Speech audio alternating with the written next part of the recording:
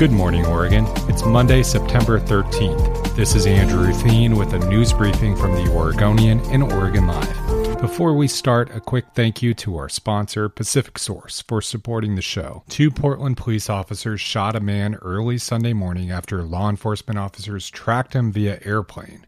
The man was suspected of stealing a pickup truck. 27-year-old Andreas Boignet was later booked into the Multnomah County Jail on charges of reckless driving, unauthorized use of a motor vehicle, and attempting to elude in a vehicle. He wasn't seriously injured in the shooting. He's the 5th person shot by Portland police officers so far this year. 2 of the 5 have died. Police said they responded to reports of a stolen truck at 1:37 a.m. near Southwest 3rd and Ash. They reportedly spotted the truck on Southeast Hawthorne minutes later, and a police airplane that was already airborne for other reasons tracked the vehicle on the freeway into Washington State, then ultimately to a dead-end residential area in hilly northwest Portland. According to John Kyle, one of the residents of the quiet cul-de-sac where the shooting occurred, the man crashed his truck into a brick wall at the base of Kyle's walkway. Kyle reported being awoken to a flurry of gunshots and police yelling commands.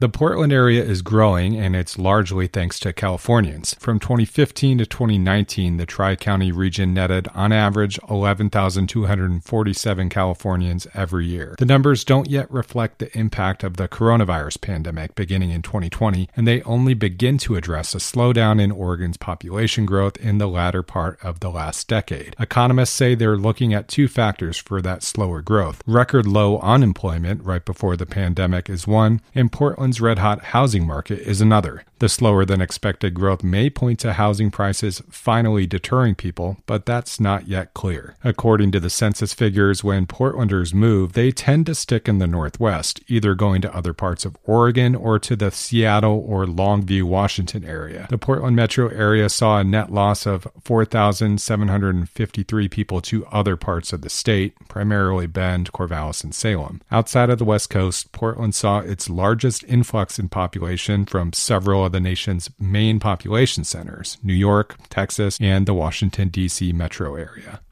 Drivers on Northeast Halsey Street on Monday will notice speed limits were dropped to 30 miles per hour on a nearly 50-block stretch of the busy arterial. 5 people have been struck and killed on that stretch of Halsey since 2019. The speed limit was dropped to 30 miles per hour on Halsey from 114th to 162nd Avenue, part of Portland's Vision Zero campaign to end traffic fatalities. Some stretches of that road had speeds of 40 miles per hour previously. 2 pedestrians were struck and killed in 2019 on that stretch, and 2 people died in 2020. Speed was a factor in at least 2 of the deaths. At least 20 others were injured on Halsey since 2009. It's a busy road with restaurants, homes, the Glendevere Golf Course, and other businesses. So far in 2021, 40 people have died in traffic crashes in Portland, a 29% increase over the same time last year. 2020 saw the most traffic deaths in the city since the mid-1990s.